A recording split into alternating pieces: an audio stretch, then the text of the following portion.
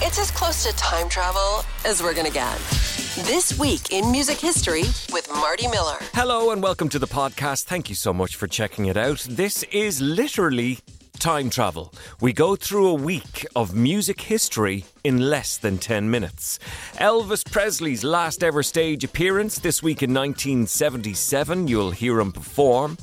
2002, a very bad day for the Who bassist John Entwistle. Nobody would hear him perform ever again. And 3 million quid for John Lennon's Roller this week in 1985. Zipping through a week in a matter of minutes. This Week in Music History, the podcast. So the Market Square Arena in Indianapolis in the United States in 1977, Elvis Presley makes his last ever stage appearance. He would be dead 6 weeks later.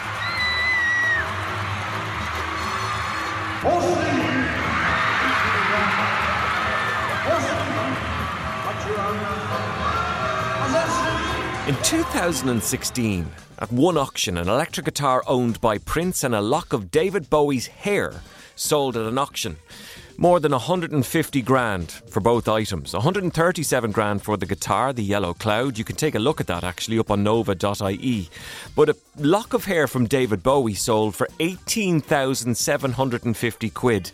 It came from an employee of Madame Tussauds in London who had used it to recreate David Bowie's 1983 hairdo.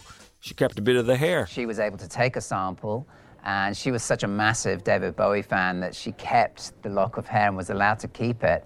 And she kept it from 1983 all the way up to now. She consigned it into the auction. We're expecting anything from $2,000 for it, and it ended up going for $18,750, which was an amazing price. This week in 1970, the newly formed Queen with Freddie Mercury, probably still known actually as Freddie Bulsara on vocals, Brian May, drummer Roger Taylor and Mike Gross on bass played their first gig in Cornwall. Here's Freddie first of all. I used to follow sort of Smile a lot, you know, we were like friends. I used to go to their shows. Well, Freddie sort of said, no, look, dears, you must have me. Here I am, I'm right here. We'd just seen him kind of pouncing around the place and being very outrageous and generally acting like a rock star even though he wasn't. He sounded a bit like a sheep when we first met him. Love Roger Taylor, the sheep. You can totally hear that actually, can't you?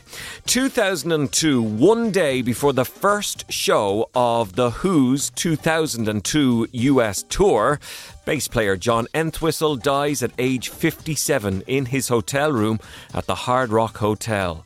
He was a silly boy. He went to bed that night with a stripper, did some stuff that was illegal and then was cold and unresponsive the next morning. Hey. Some player though, the Ox, amazing.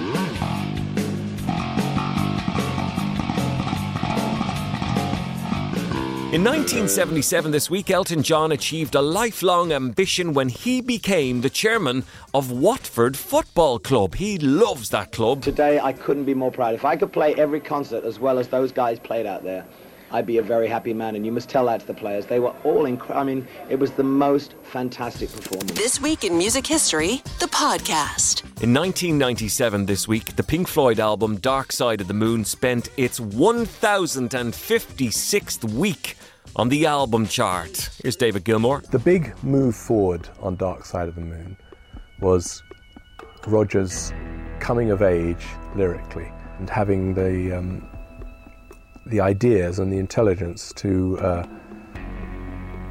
take a subject and examine it in all its parts, in all those different songs. 2016, Scotty Moore, the longtime guitarist of Elvis Presley, died at his home at aged 84. He played on this with Elvis. Well, that's all right, Mama. That's all right for you.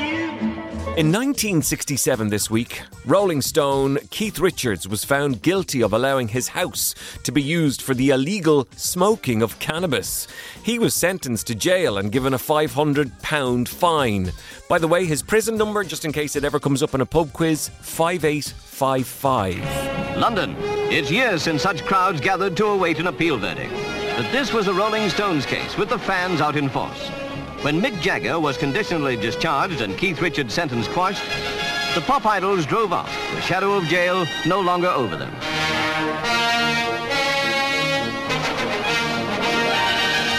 In 1985, John Lennon's 1965 Rolls-Royce Phantom with psychedelic paintwork sold for a record £3 million. It was originally Valentine Black. It was ordered and delivered in the spring of 1965, and in the fall it took the Beatles to Buckingham Palace to receive their MBEs. So when did he decide to create this amazing piece of art? They were mixing down Sgt. Pepper's Lonely Hearts Club Band, and he commissioned Steve Weaver at J.P. Fallon to make the design, and it was approved, and he sat in the garage with cans of house paint and put the design on the vehicle, and it was delivered 9 days before the press conference for Sgt. Pepper's. To 1994 we go. Oasis made their debut on Top of the Pops doing Shake It Maker.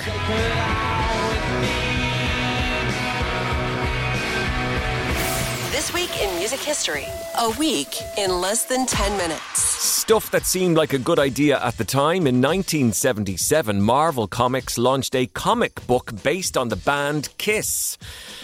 Is it true that the band's blood was added to the ink? Had Kiss on the front, and it said it was printed with the band's blood. Yes, in Howard the Duck number 12, Steve Gerber had written us into the storyline, which was amazing.